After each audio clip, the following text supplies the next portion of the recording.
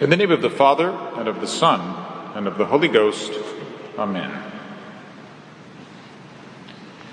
Dearly beloved brethren, I am to preach to you the holiest and the greatest of fasts.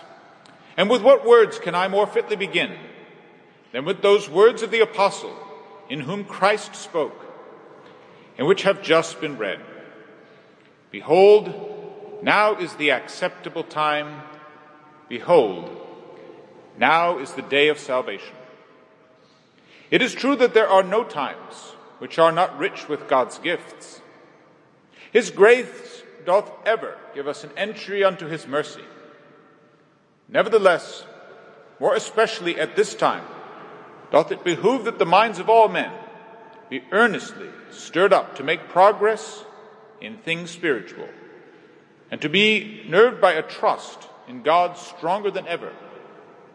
For now, the anniversary of that day on which we were redeemed is drawing near, and thereby moving us to work all godliness to the end that we may be able to celebrate with clean minds and bodies that mystery which exceeds all others, the mystery of the Lord's sufferings.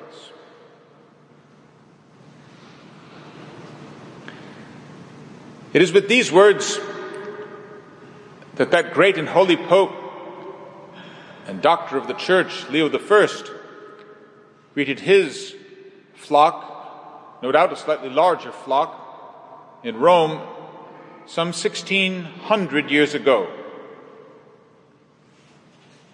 It was his sermon for the first Sunday of Lent. And yes, if we know our missals very well, we can only marvel at the fact that the Mass that Pope Leo was celebrating back in the 5th century was precisely the same as the one that we shall be celebrating in just a few days for our first Sunday of Lent. This is one of several reasons why it is so profitable for us to make a Lenten pilgrimage, as we do this year, with the Fathers of the Church. Fathers who have shown us the proper rule of belief, because above all, they have shared with us the same rule of prayer.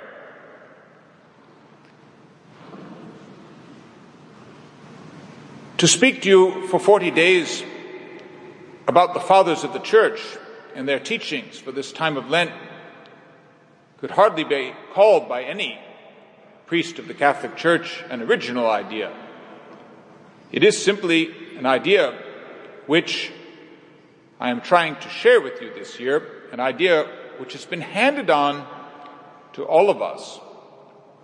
For it is Holy Mother Church who ordains that her clergy should read a homily from the Fathers on every single day of Lent.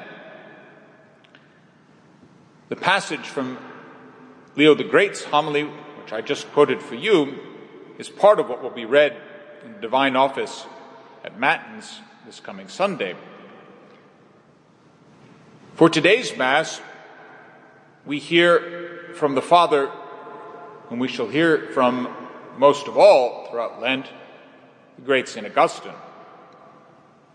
We shall hear especially from all the great Latin doctors of the Church throughout these 40 days, Augustine, Ambrose, Gregory, St. Jerome, along with several others. It is my intention, however, to draw into our consideration even more Fathers of the Church as we make our way through these 40 days of wanderings, seeking the truth of Christ. It is my hope that the teaching that we will share with you throughout these 40 days will aid in some other considerations which we made several years ago. It will serve as a good reminder. A few years ago, the theme for our Lenten sermons was the proper interpretation of the Scriptures which we encounter on each day of Lent. For each day of Lent has a Mass that is proper to it, which is why they are so rich in sermons from the Fathers. Every time we encounter God's Word at Holy Mass, we can always consider four things. First, we consider the literal sense of the Scriptures. This is often expounded to us by the Fathers. Indeed, it is today. The homily of St. Augustine for today's Gospel about the centurion is very much concerned with the literal sense. He is concerned especially with establishing that St. Matthew and St. Luke describe precisely the same historical event, despite the fact that they use different wording. The literal sense is something then that we will encounter often in the teachings of the Fathers. But then we encounter also the spiritual sense. And there are three spiritual senses: the allegorical, the moral, and the anagogical. We are all more or less familiar with the term allegory, and indeed this is what we talked to you about a few years ago. We must understand that when we use the term allegory here, unlike in profane literature, it has a very specific purpose. Our master in theology, St. Thomas Aquinas, tells us that whatever we may find hidden behind the literal sense in the Scriptures could never be an absolutely secret knowledge that only the very erudite could discover. No, it is always there to support something that is clearly taught in the literal sense somewhere else in divine revelation. There we see the clear limits of allegorical interpretation of the Scriptures. It is no fanciful musing over what secondary meaning could be found in a passage. No, it asks a very specific question. In any passage, and especially in all the Old Testament lessons which we have throughout Lent, the question is, where in this passage, especially in the Old Testament, where do I find Christ? For we are told by our Savior himself that every page of the Old Testament speaks of him. Where then is Christ in this passage? And when we ask where is Christ, as good Catholics, we know we are always asking as well, where is the Church? Where are his sacraments? For Christ and his Church are one. Christ and his sacraments are one. When the Old Testament prophesies the coming of a particular sacrament, it is the same as though it were prophesying the coming of our Savior himself. Or a prophecy, an allegory concerning the Church also speaks just as well of Christ himself. This is a sense which is very clearly expounded to us by the Fathers, and indeed when we know that the Fathers teach us a clear allegorical interpretation of a passage, we may be sure that it is a safe and a sure reading of that passage. As for the moral interpretation, which we encounter very often, and which certain Fathers prefer to expound upon, the question here is, when we read a passage, we ask, where is my soul in this passage? How does this passage concern my soul and where it is headed, especially based on its actions in this life? Finally, then, there is the anagogical passage, the anagogical interpretation, which often can easily be paralleled with the allegorical. And the question here is, where is eternity in this passage? Where is our final end, if it is to be found specifically in a certain passage? One final thing I would like to share with you. We do try to keep these sermons every day to a certain length, or rather to a certain short. And so I do answer one other question which may be on your minds. What does it mean to bring the Fathers with us along our Lenten journey?